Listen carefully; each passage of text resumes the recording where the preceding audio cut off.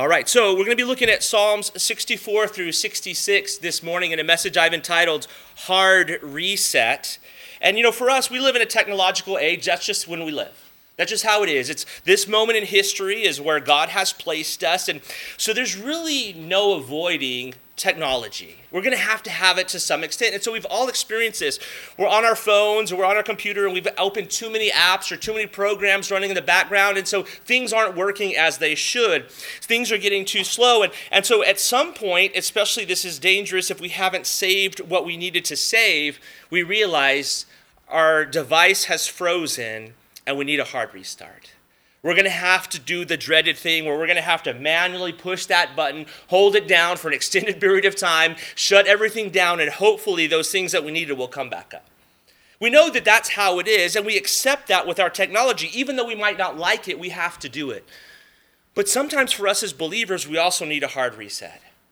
So many times we have all these apps and programs running in our lives, and we just say, well, maybe I'll just kind of let that run in the background, and I'll just add another app on top, and another app on top, and another program on top. And what really needs to happen to kind of switch metaphors over to building, sometimes we can't just keep on changing the wallpaper or adding things. Sometimes we've got to take it back down to the studs. Sometimes things just need to be torn out, systems need to be shut down so God can start something new. And I believe that that's what God wants to do in our lives. I don't believe that God is satisfied with us as believers kind of going through the motions. Going to church week after week or kind of going through our same things, but all we're really doing is just like, well, maybe if I just add this thing to my life, just do this new thing. Instead of saying, God, would you take me down to the studs? Would you hard reset me? Any programs or apps or things that I've allowed into my life that are not worthy of you, that are not helping me draw near to you, that are not preparing my heart for heaven, would you stop those things? Would you debug, the computer, if you will? So that's what we're looking at today, and that's really my heart for you. As I was thinking a lot about this message and praying over it this week and studying it, my hope is that the Lord would speak specifically to each one of you. And I don't know which part of the message that's going to be. I don't know what he has to say to you. But as I was thinking about it, it's like, why do I do these sermons? And really the Lord brought to me three things. Number one, I put together sermons for God himself. He's first. That I put this together to honor him, to be obedient to him. But the second thing, or the reason why I think I put these sermons together, is for me. I need to be in the Word. I need these things. And then thirdly, it's for you. So I hope that each of us gets something out of this. I hope the Lord is pleased with it. I hope that the Lord speaks to me through it, and I hope he speaks to you through it. But what I ask you to be open to is just to be open to the truth. That's all I'm asking. I'm not asking you to like me. I'm not asking you to agree with me. I'm not asking for any of these things. I'm not asking you to pat me on the back afterwards. I'm not asking you to leave me a maple donut. I'm not asking for any of those things. I'm just asking that you as a creation of God would be open to what the Holy Spirit might speak to you through his word. So let's jump into Psalm 64. We see it's to the chief musician, a psalm of David. We'll look at verse 1. David cries out, "Hear my voice, O God. In my meditation, preserve my life from fear of the enemy." Now, it's interesting that word meditation there, it actually could be translated complaint. And so it has this idea of there's something bothering David. There's something that he's been thinking about. There's something that's a complaint in his heart. And so he's complaining because he's fearing the enemy. Notice he says, preserve my life from fear of the enemy. He's afraid. And what I want to say, first of all, is this reality. One of the things that I love about reading through the Psalms is we can all relate to it. This is life in a fallen world. We are going to have complaints. We are going to fear the enemy. We are going to have problems. The Lord has made it clear to me over and over again as I forget this truth that we're in a battle, that we're in a fight, that there's a spiritual war going on every moment of every day, and we don't truly get out of that battle until the Lord takes us home. Now, David does the right thing, though. Notice he doesn't get on Facebook. He doesn't make a YouTube video about all his complaints. What he does is he seeks the Lord. So please hear me. When you have a complaint, when you're fearful, go to the Lord. Go to the Lord. I'm reading a book right now, or listening to it. It's called, it's a life of prayer, a praying life. I forget the title of it.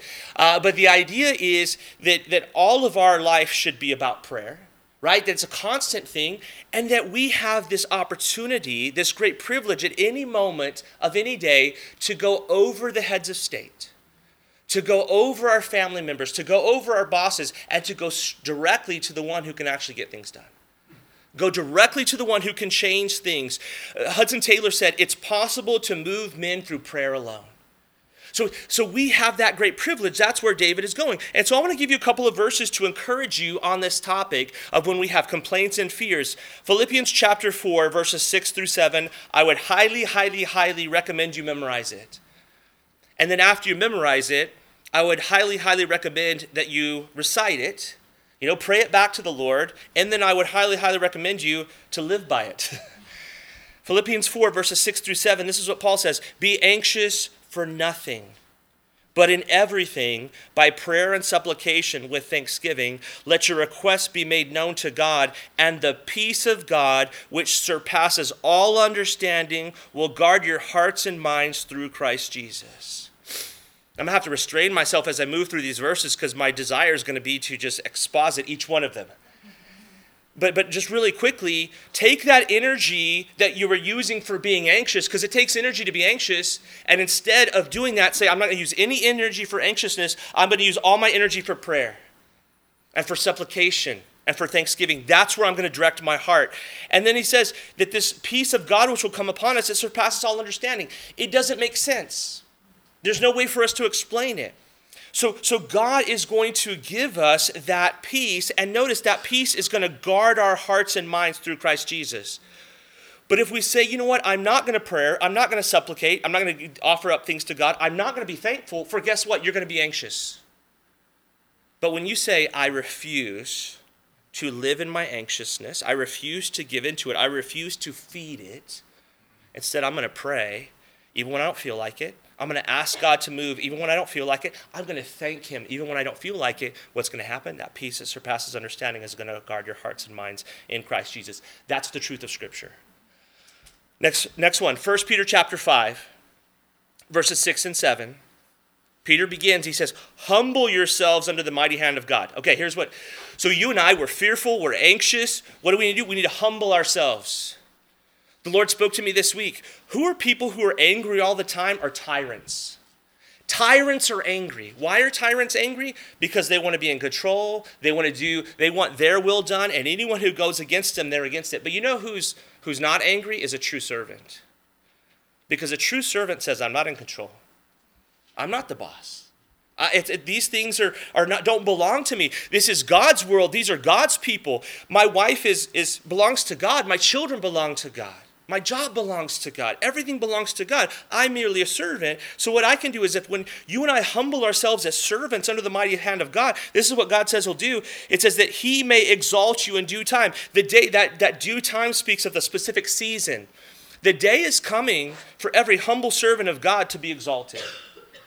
The day is coming where you are going to, as you serve the Lord, you humble yourself. The day is coming where he's going to raise you up.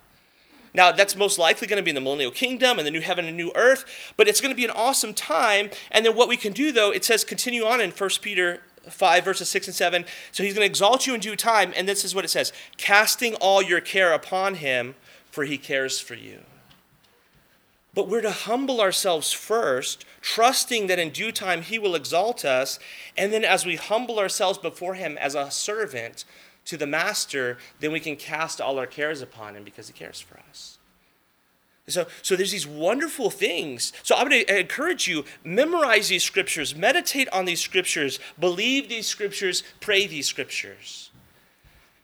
There's one of these sayings, it's kind of a coaching saying, if you want something different, you have to do something different. If you and I are going through these kind of same struggles, same difficulties, we can't have that breakthrough, that we need to do something different. We need to take God at his word and trust him. Let's continue on. Let's look at verses 2 through 6 now. Psalm 64. David writes, hide me from the secret plots of the wicked, from the rebellion of the workers of iniquity, who sharpen their tongue like a sword and bend their bows to shoot, their arrows, bitter words, that they may shoot in secret at the blameless. Suddenly they shoot at him and do not fear. They encourage themselves in an evil matter. They talk of laying snares secretly. They say, who will see them? They devise iniquities. They have perfected a shrewd scheme. Both the inward thought and the heart of man are deep. So here David he's expanding on the schemes of the ungodly. If you're familiar with the scriptures, this is a very familiar type of passage. These sections of scripture, that there's this idea that the ungodly are always scheming. You know what, and you don't have to take too long. You can go on, and there's entire channels, on cable providers dedicated to crime. Dedicated to all these bad things. And there's all kinds of crime out there. We know the ungodly do these things. Now, David is specifically talking about how he's being caught up in this. And there's false teaching that exists that says, well, if you serve God enough and you pray enough and you do the right thing enough, then God is going to protect you from every difficulty. That's false. I could sit down with you for just a few minutes and show you how every person in the Bible who served the Lord faithfully, they suffered. That's just the reality. In fact, we read in Psalm 34, verse 19, many are the afflictions of the righteous. I wish it said a few are the afflictions of the righteous, or here and there are the afflictions of the righteous. No, it says many are the afflictions of the righteous, but the Lord delivers him out of them all. Please understand that each and every believer will be delivered. As we kind of travel through this life and we get knocked around, please remember that from the heavenly perspective, it says on kind of you as the package, it says out for delivery. You and I are out for delivery, right? And it feels a little bit like we're being thrown in the back of a UPS truck and we're left there on somebody's porch and someone else is taking us, and all of these things are happening to us. But the reality is the day is coming when you and I will be delivered, and we've experienced this. We've experienced deliverance in the past. We're going to experience deliverance in the future. But there's going to be this ultimate deliverance that's talked about by John in Revelation chapter 21, verse 4. This is the new heaven and the new earth. And it says, and God will wipe away every tear from their eyes. And there shall be no more death, nor sorrow, nor crying. There shall be no more pain, for the former things have passed away. That day is coming. No more fear, no more pain, no more tears. Here's the problem that you and I have. That day's not today. You and I get frustrated so often as believers because we have this mistaken idea that this should be heaven. It's not. This is the battlefield. A.W. Tozer, and he wrote many books, and one of his books was about how the Christian life was a battleground, not a playground. So we have to realize that day is coming, and I'm going to look forward to that and hope, but that day is not today. I'm going to struggle. I'm going to fight today. All right, let's look at verses 7 and 8 now of Psalm 64. It says, but God shall shoot at them with an arrow, and suddenly they shall be wounded, and he will make them stumble over their own tongue, and all who see them shall flee away. So God is going to bring his judgment, but please understand, God brings his judgment in his timing. God brings his judgment in his timing. Again, this is where we kind of fall into tyrant mode. We're upset with God, we're frustrated with God because he doesn't bring the judgment that we think people deserves in the timing that we want it to happen. And so instead, we should say, okay, I know judgment is coming upon them, but it's going to have to be when God's judgment, when God decides, when God chooses. He's the boss, not me. Verses 9 and 10 says, all men shall fear and shall declare the work of God, for they shall wisely consider his doing. The righteous shall be glad in the Lord and trust in him, and all the upright in heart shall glory. Okay, so what he's saying is when God does judge, then it's going to usher in the fear of the Lord. It's going to usher renewed trust in God. That when we see God, when he chooses in his divine timing to judge evildoers, then believers are encouraged and strengthened in this. And so I would encourage you to take note of the end of those who have lived in rebellion.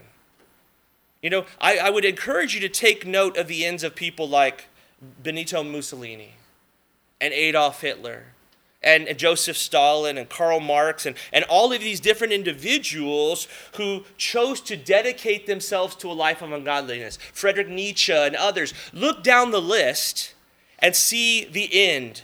Take note of God's judgment and flee that destiny. Now, I want to have you turn for just a moment. Would you turn to Psalm 73? We're going to kind of expand on this just a moment before we move on to Psalm 65. So Psalm 73, you shouldn't have to turn too far in your Bibles. And as you turn to Psalm 73, if you find yourself today in a place of discouragement, as you look around at the world, maybe you spend too much time on the news. Maybe you just kind of let it play in the background in your house, and you wonder why you're always in a bad mood. Turn the TV off. So if you find yourself in that place and you say, I just can't believe it. So much bad's going on. How bad's God going to let it be? And you forget the words of Jesus when he said, when the Son of Man returns, will he find faith on the earth? You forget all those things. Then I would encourage you to realize you're not alone. You and I are not the first Christians in human history that have been discouraged by our age, been discouraged by what's going on. And so this is where Asaph was in Psalm 73, and it's one of my favorite psalms, and it always helps reset me. Asaph was so frustrated by the wicked prospering that he was just kind of losing his mind about it. And we're going to kind of pick up in verse 12. So this is where he says in verse 12, he's kind of been going on and on about how the unbelievers get away with everything. Let's pick up in verse 12. He says, behold, these are the ungodly who are always at ease, and they have increased in riches. And so this is the end of what he's basically been saying about it pays to be evil. It pays to do the wrong thing. They get away with it. They got all the beautiful women. They got the money. They got the clothes. They got all of those things. And so look at how frustrated he is in verses 13 and 14. Surely I have cleansed my heart in vain and washed my hands in innocence. For all day long I've been plagued and chastened every morning. He says, it's been a joke to follow the Lord. It's ridiculous. I tried to do the right thing. I got beat up for it. It's not working. You know, the Lord chastens me while the wicked get away with whatever they want to. That's how he's feeling. And notice as verse 15, he says, if I had said, I will speak thus, behold, I would have been untrue to the generation of your children. So in other words, he realizes now, he's going to get some clarity, and we'll talk about that. He realizes this was a wrong attitude. This was a wrong perspective. I was seeing things merely on this level, on the horizontal. I wasn't looking at the vertical. And so he says, when I thought how to understand this, it was too painful for me. He couldn't figure it out. He was upset. He was thinking of leaving the faith. And so here's the key. Because if you're in that place today and you're just like, well, I just can't make sense of this world and I can't make sense of all these things, here's the key for you. Here's where you need to go. Notice, verse 17, until I went into the sanctuary of God, then I understood therein.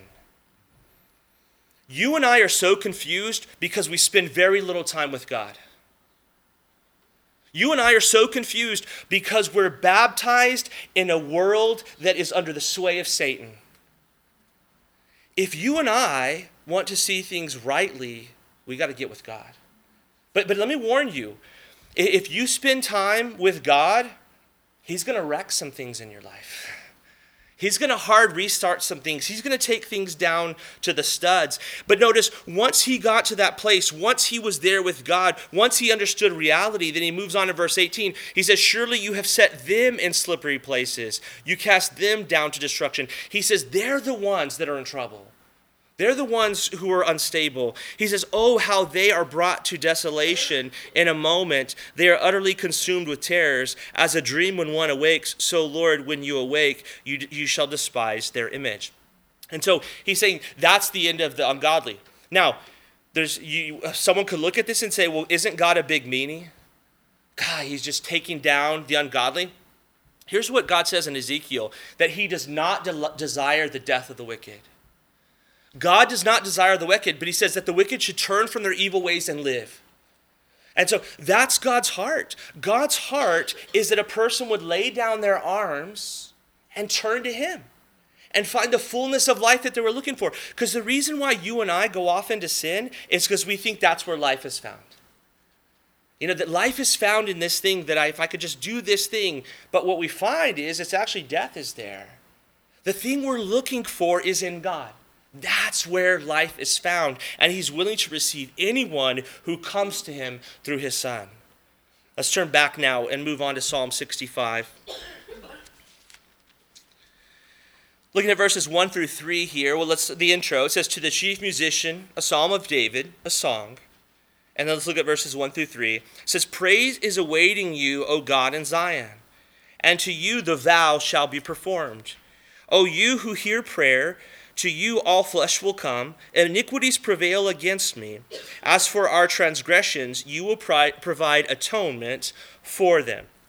All right, so there's three things I just want to bring out from these first three verses. The first thing is the Lord is to be praised. Notice, praise is awaiting you, O God, in Zion, and to you the vow shall be performed. And so God is to be praised, that we should praise God. This is right. Now here's the good thing about praising God. It doesn't matter how you and I feel about it. Because if we wait and say, well, I'm going to praise God when I feel good, when everything's going right, then we're probably not going to praise him very much. But it's just always right to praise the God. And what's interesting is you and I, when we often praise God, and we just choose to do that, then it's funny, our feelings will come alongside that. As we begin to, by just an act of the will, to praise God, then what happens? He begins to change our feelings. He changes our emotions, and we enjoy that. Second thing here is that I want you to see from these first three verses is that the Lord hears the prayer of his children. Notice he says, to you will hear prayer, to you all flesh will come. And so this idea that we see all throughout the scriptures, right, is God is willing to hear the prayer of his children, that they have access to him. Jesus says, no one can come to the Father except through me. But anyone who comes through him can get to the Father.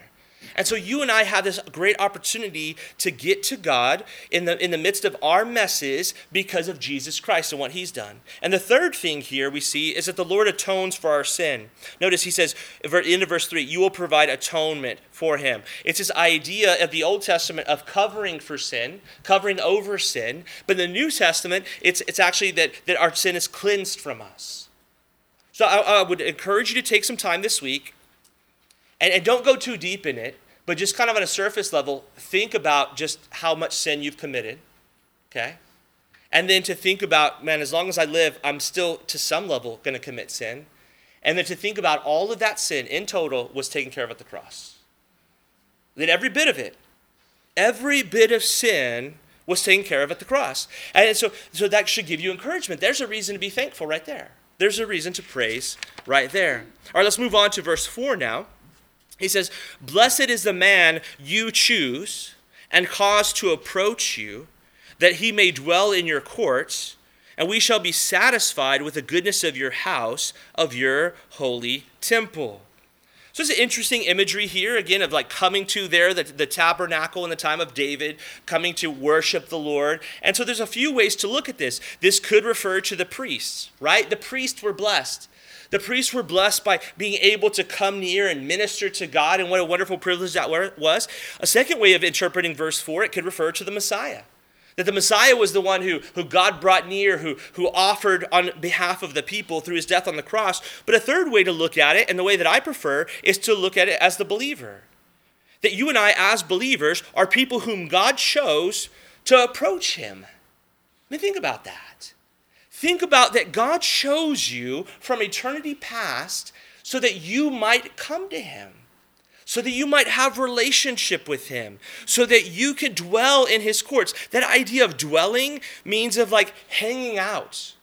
We've all been to someone's house and they couldn't wait for us to leave, right? They were waiting for us. They kind of make the nonchalant look at the clock, and try to figure out when you're going to go home. That's not God with us. God wants us to dwell with him, hang out with him, to spend every moment of every day with him. And then notice, it says, we shall be satisfied with the goodness of your house, of your holy temple. God wants us to be satisfied in him. God wants us to, so I want you to think about this for just a moment. And maybe, again, I'm giving you lots of assignments, but I'm a school teacher by trade, and so that's what I do. I want you to go home today, and I want you to think about the ways that you've already experienced heaven. Okay, because you've already experienced it, I guarantee. There's been a moment, and maybe one of the moments I think of often is when my kids were little, and we were all at the beach in the waves, and they're just laughing and playing together, and I experienced heaven in that moment. I experienced a moment that I didn't want it to end. There was peace, there was joy, I was with the people that I loved, and I've experienced that. And so you and I as believers have experienced those moments where it's kind of the veil between heaven and earth is thin. And God allows us to experience that moment, to give us that hope, to spur us on to what's coming. And so one more thing I want you to get from verse 4 very quickly, though, is this reminder always, God is the initiator and we're the responders. God is the initiator and we're the responders. Please understand that. Because if you ever think that you're the initiator and God's a responder, well, then it's up to you to keep yourself in his good favor. It's up to you to make sure that he keeps loving you. No. While we were dead in our trespasses and sins, Christ died for us. While we were off on our own, God sent his Spirit to convict us of sin and of righteousness and of judgment so that we might turn to him. I was talking with one of my good friends, Pastor Dan. We were FaceTiming on Friday, and we both just, like the couple of old men we are, we got teary-eyed over the FaceTime as we're talking about things. As we both came to this realization or the remembrance that as much of a mess as we are today, God knew that when he saved us. That God was willing to save us, knowing the mess that we would be, the unfaithful people that we'd be, the mistakes that we'd made. He still chose to love us, and that's true for us, it's true for you. That knowing all of the mess that you are, that God loves you, he initiated. And you know what? It's not a one-time initiation. It's a moment-by-moment initiation. That moment by moment, God says, you're free to come in. You're free to have a relationship. You're free to talk with me. You're free to respond to my leading. Let's move on to verses 5 through 7 here. It says, by awesome deeds and righteousness you will answer us, O God of our salvation. You who are the confidence of all the ends of the earth and of the far-off seas, who established the mountains by his strength, being clothed with power. You who still the noise of the waves and the tumult of the peoples. And so there's a few things to notice here. One is that God answers his people in his timing. Right? It says there, by awesome deeds and righteousness, you will answer us. And that's a clear testimony of Scripture, that God answers prayer, but God answers in his timing. Another thing to notice from these verses is that God is the creator. Creation belongs to him. That's one of the greatest lies in human history, is that everything came together from nothing. There was nothing, and then there was everything. And everything belongs to no one, so everyone's free to do what they want. No. Creation belongs to God. It all belongs to him. And then also, I want you to notice again in verse 7, God stills the waters. It says, you still the noise of the seas and the noise of their waves. And that's really important for us, because as we see this, as we're reading through the Old Testament, this should send off alarm bells in our mind of saying, hey, I've seen this somewhere. Where has God in human history stilled the waves? Well, I'm glad you asked. Let's turn to Mark chapter 4 for just a moment. Mark chapter 4, as you're turning there, we come to Jesus Christ, and Jesus Christ, incarnate God, 100% God, 100% man, he is the fullest revelation of God. If you want to know what God is like, then go back to Jesus. And so here we have Jesus proving that he's God by fulfilling what only God can do, as David talks about in Psalm 65. So Mark chapter 4, let's look at verses 35 through 41. It says, on the same day when evening had come, he said to them, let us cross over to the other side. This is very important for us to consider, because as we think about the fact that God is going to not only allow storms, this clear testimony of Scripture is he's going to take us into the storm. Notice, they're about to encounter a storm. Whose idea was this? This was Jesus' idea. Jesus says, and let's cross over to the other side. And when they had left the multitude, they took him along in the boat as he was, and other little boats were also with him. And a great windstorm arose, and the waves beat into the boat, so that it was already filling. But he was in the stern, asleep on a pillow. This is also important for Sunday afternoon, that you can take a nap, because Jesus took naps, right? He was asleep on a pillow. And they awoke him and said to him, Teacher, do you not care that we are perishing? This is us. Anytime that we're in a struggle, a storm, maybe an illness, that's our go-to attitude. Don't you care about me? Don't you care about me that I'm dying? Don't you care about these things? And we automatically, because God allows us to be in a storm or takes us into a storm or does whatever everything for his eternal purposes, for his eternal good, don't you care that I'm perishing? And then he arose, notice what he does, and he rebuked the wind and said to the sea, peace, be still, or it could be translated, be muzzled. he tells the storm, be muzzled, shut it. And the wind ceased, and there was great calm. There's often this, I want to say stupid. I shouldn't say stupid from the pulpit, but I'll say it. I already said it a couple times. This stupid idea that Jesus never claimed to be God or did things that only belonged to God. He did. He calmed the storm. He calmed the waves. And then notice after he does that, after he shows that he is God in human flesh, once again, verse 40, and he said to them, why are you so fearful? How is it that you have no faith? It's like, guys, y'all are some fishermen. Don't you expect there are going to be some storms? Don't you realize who's in the boat with you? And so it's important for us to understand this, that not only is Jesus God, and that's obviously primary, but he's also the one who takes us into the storm. He's the one who calms the storms. He does all of these things. And notice the disciples start kind of cluing in, and they feared exceedingly and said to one another, who can this be that even the wind and the sea obey him? Well, it's God. And the reason why I spent some time on that, as you turn back now to Psalm 65, I always love that. It's one of the, I would say for many people, it's one of the favorite stories in the scriptures. It's a wonderful story. But I also want to try to train me to get in the habit of when we read stuff in the Old Testament to say, that kind of reminds me of something Jesus did. And so to have that kind of attitude that we're tying the scriptures together, that we're not like, well, the Old Testament, that was for then, and the New Testament is for now, but to say all of scripture is inspired by God, all of it's profitable. And so how can I understand it better? All right, let's move on to verse 8 of Psalm 65. It says, they also who dwell in the farthest parts are afraid of your signs.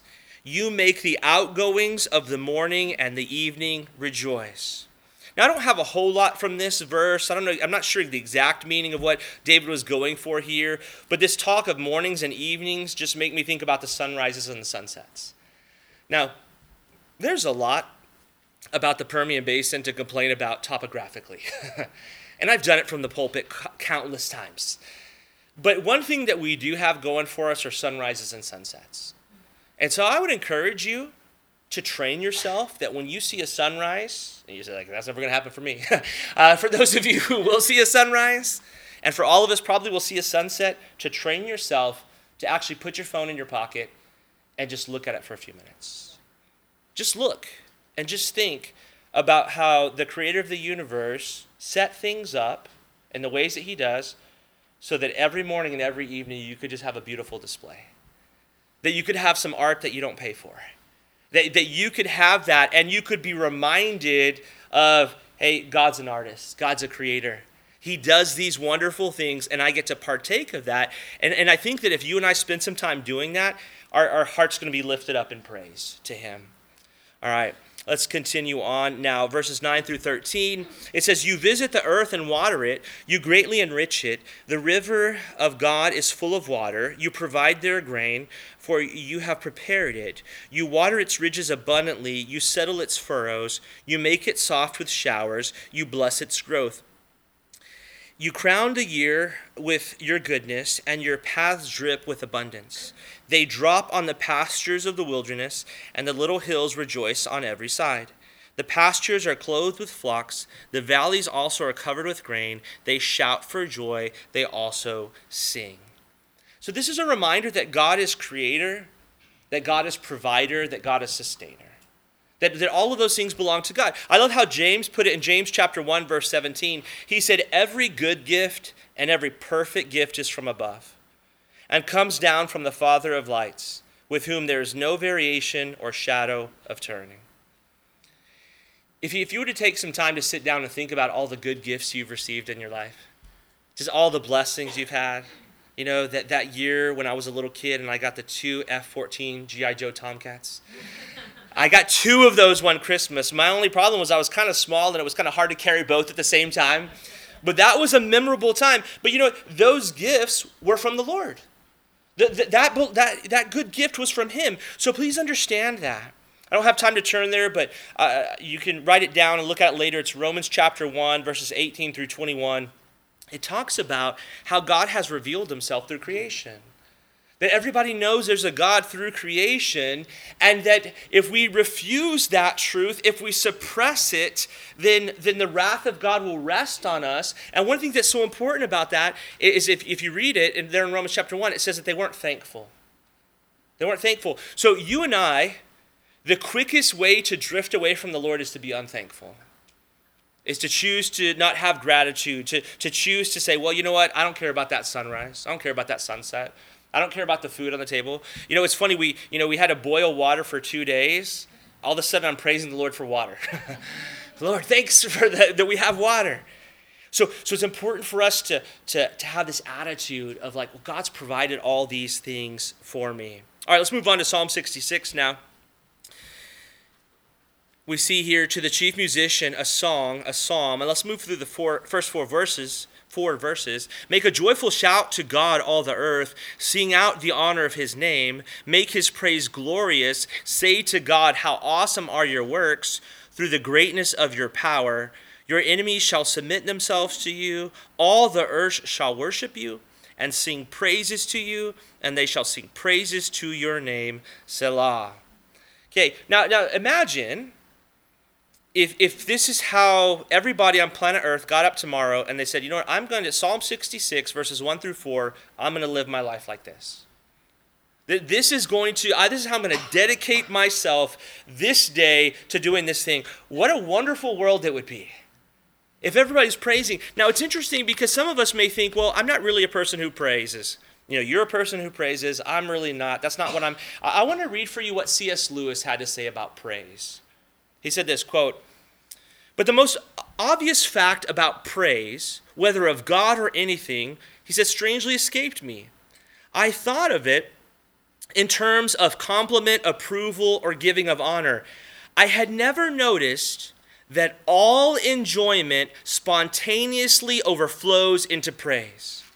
The world rings with praise. Readers praising their favorite poets. Walkers praising the countryside. Players praising their favorite game. I think we delight to praise what we enjoy because praise not merely expresses but completes the enjoyment. It is the appointed consummation." And that is so insightful, and that's one of the reasons I love C.S. Lewis so much is he just, these things that you never thought about, he brings out and you realize that's true.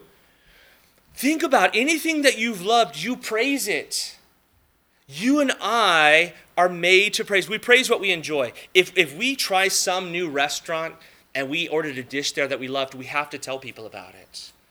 You know, and some people even have to take a picture of it and put it on social media.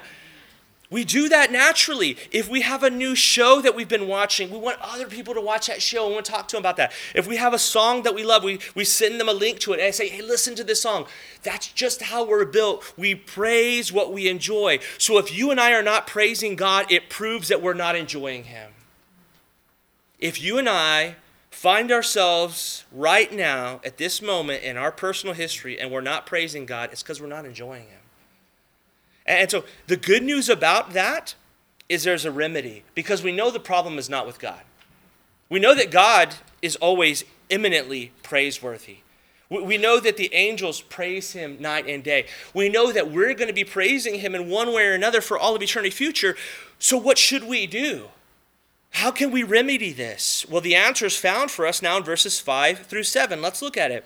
Come and see the works of the Lord. He is awesome in his doing toward the sons of men. He turned the sea into dry land, and they went through the river on foot. There we will rejoice in him. He rules by his power forever. His eyes observe the nations. Do not let the rebellious exalt themselves. Selah. How are we to begin to rejoice in God and enjoy God so we might praise God? Is get back to his works. Look at his works. Look at what he's done in creation. Look at what he's done. Read the Bible. With an open heart, read the Bible. And here's what I encourage you to say, is say to God, Lord, I don't feel like praising you right now, but I want to feel like praising you. I don't enjoy you right now, but I want to enjoy you. Do you not think that God will answer that prayer? Do you not think that God will say, you know what, I don't think so. I don't want you to enjoy me. You think God is sitting there with crossed arms in heaven, you, his child who he created and sent his son to die for you, that he doesn't want to have a relationship with you? That he doesn't want to enjoy fellowship with you? And so I would encourage you to with a believing heart, come to the word of God and just allow it to overflow you. But don't stop there. Read and listen to the testimony of believers throughout the ages. Read books, listen to books on miracles, on lives that God used. Feed your faith. Don't feed your unbelief. This world makes money off of yours and my unbelief. It gives us a steady diet of all the reasons we shouldn't believe. Well, you know what? Change your diet. So I'm not going to listen to these people. You know, if I knew there was somebody that had a terrible marriage, I'm not going to go to them for marital advice. I'm going to go to somebody who's doing it. And I'm going to go to them and say, look, so you and I, when we look for answers from those people who don't have any answers, whose lives are a mess, who are confused and lost, it's no wonder that we get confused. As I was putting together this study and I was thinking about this thing, the imagery that came to my mind was Genesis chapter 3. Genesis chapter 3, where there's Eve hanging out at the tree of the knowledge of good and evil. But before we're too quick to judge Eve, that's us. When you and I spend our time being instructed by the unbelievers of this world, we're hanging out at the tree.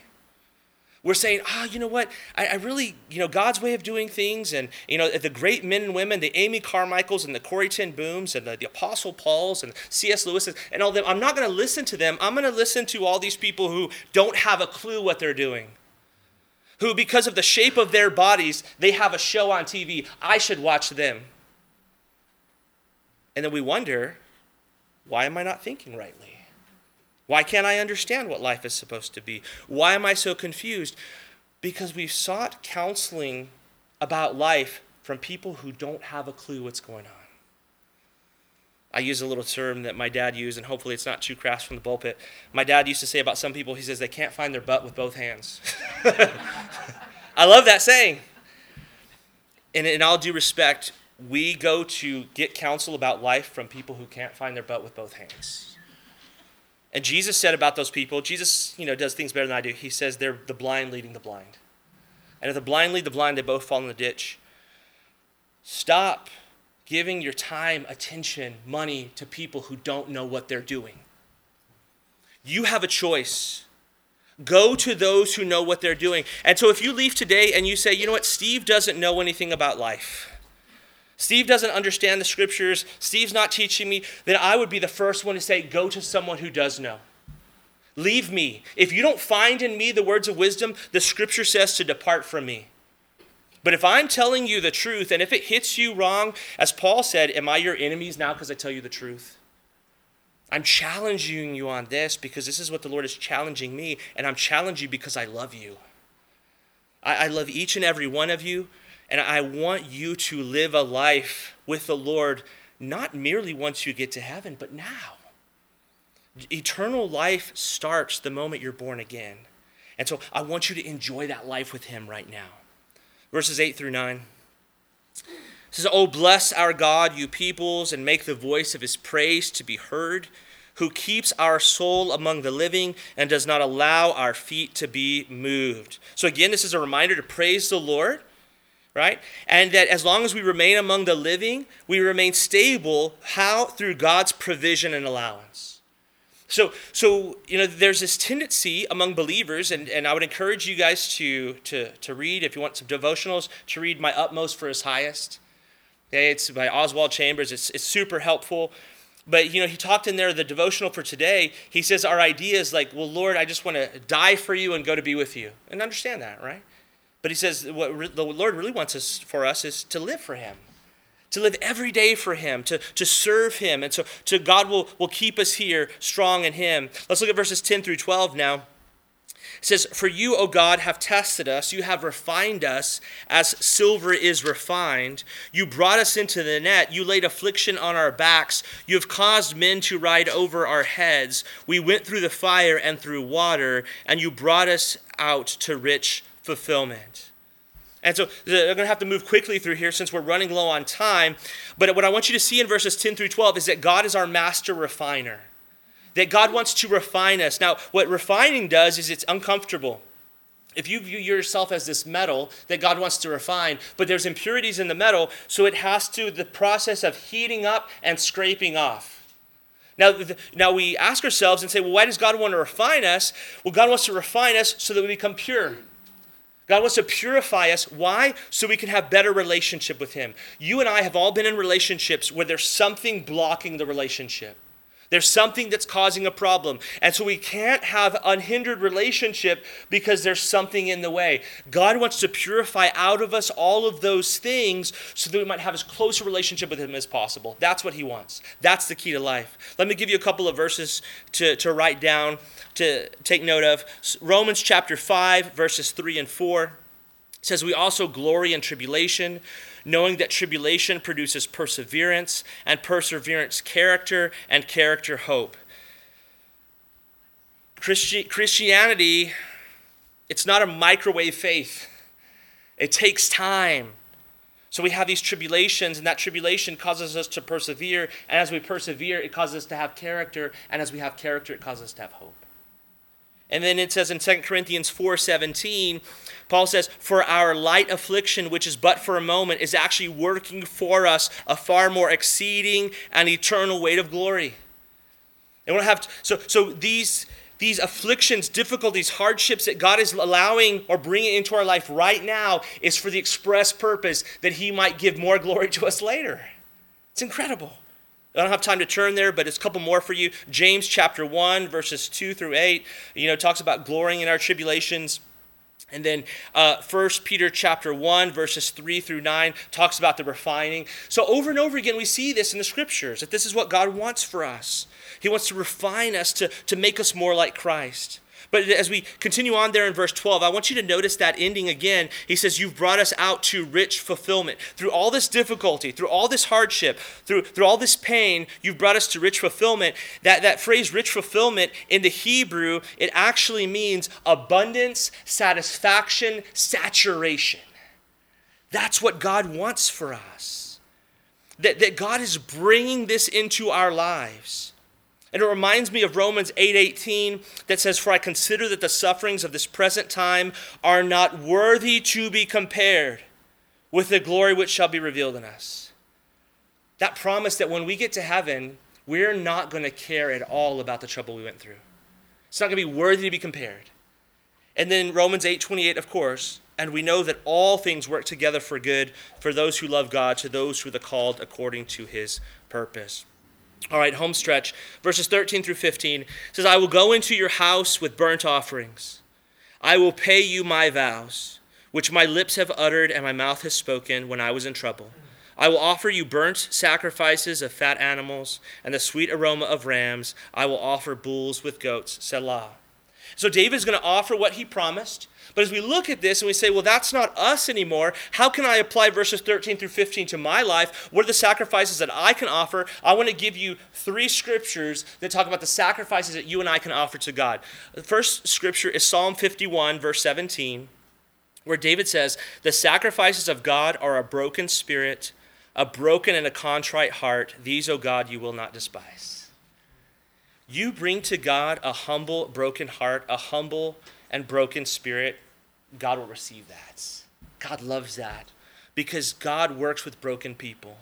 God resists the proud, but he gives grace to the humble. Romans 12:1 is another offering. Romans 12:1, Paul says, "I beseech you therefore, brethren, by the mercies of God, that you present your bodies a living sacrifice, holy, acceptable to God, which is your reasonable service." So we just offer our lives as a living sacrifice. We get up in the morning and say, "I am your living sacrifice. Let me live for you today." Now, the problem with living sacrifices is that they crawl off the altar. And so the challenge for you and I is to stay on the altar. Is to be moment by moment walking in the Spirit and saying, Lord, I know when that guy cut me off, I crawled off the altar. And I asked forgiveness. Will you put me back on there? I want to be a living sacrifice for you. And then Hebrews 13:15 says this, therefore by Jesus, let us continually offer, here it is, the sacrifice of praise to God. That is the fruit of our lips, giving thanks to his name. So that when we praise God, when we thank him, that's a sacrifice of praise that he receives. So these are wonderful ways that we can offer to God. All right, last section, verses 16 through 20. It says, come and hear, all you who fear God, and I will declare what he has done for my soul. I cried to him with my mouth, and he was extolled with my tongue. If I regard iniquity in my heart, the Lord will not hear, but certainly God has heard me, and he has attended to the voice of my prayer. Blessed be God, who has not turned away my prayer, nor his mercy from me. 3 final lessons from David here. Number 1 is praise the Lord in the presence of others. Praise the Lord in the presence of others. It's great to praise the Lord on your own. It's great, sometimes like a crazy person, I like to put in my AirPods and worship the Lord as I walk the streets of my neighborhood. And, they may think I'm crazy, and they're right. But the fact of the matter is, we need to also praise God around other people. It encourages each other. To hear people praise the Lord, it encourages us. And I'm under the belief that we should start preparing for heaven now. You don't want to get to heaven and you're like, how does this whole thing work? Start practicing for heaven now. That's going to be a place of unbroken fellowship and worship with God in any number of ways. Let's start doing that right now. Second thing here is confess your sin to him. Notice he says, if I regard iniquity in my heart, the Lord will not hear. And so unconfessed sin hinders prayers. Men, the scripture makes it clear that if you are treating your wife poorly, if you have bitterness against her, if any of these kind of things, it says that your prayers will be hindered. And I've experienced this. I've treated Brandy poorly countless times over our marriage because of my own sinfulness and selfishness, and I've experienced that hindered prayer. So what we need to do is we need to confess these sins to the Lord so that we might have that unbroken fellowship with him. And the third and final thing that I want you to be reminded of is that God wants to hear your prayers. God is inviting you in. God wants to be in relationship with you. But please understand, as you leave this time and you go back out into the battle, that this world is stacked against us. This world wants you to believe that God's not there and he doesn't care about you. But I want you to, remember this moment. And I hope that you have experienced the Spirit of the Lord today. I hope that in this moment, when you get out among all the messes of this world, you can say, hey, I may not feel like it right now, but I remember in that moment as I was listening to the word and God spoke to me about this thing, that God is real. We're in a fight, guys. We're in a battle every day, but you know what? The day is coming when the battle is going to be over. And we can look forward to that and be excited about that day. But as we close, I just want to challenge you and I, is will we commit to a hard restart? Those areas of our life, because I would bet all the future money I will ever make that the Lord spoke to you about something today. And maybe it wasn't that thing that you wanted him to speak to you about. Maybe it was something that you're like, that's a little too close for comfort. That's something I want to hold on to. The Lord has spoken to you, and I would encourage you in the power that he provides to commit to that restart, to be willing to let go of whatever it is that is hindering your relationship with him, because he wants to invite you in. He wants to have fellowship with you. He wants to prepare your heart for heaven, and he has a great work and plan for you today.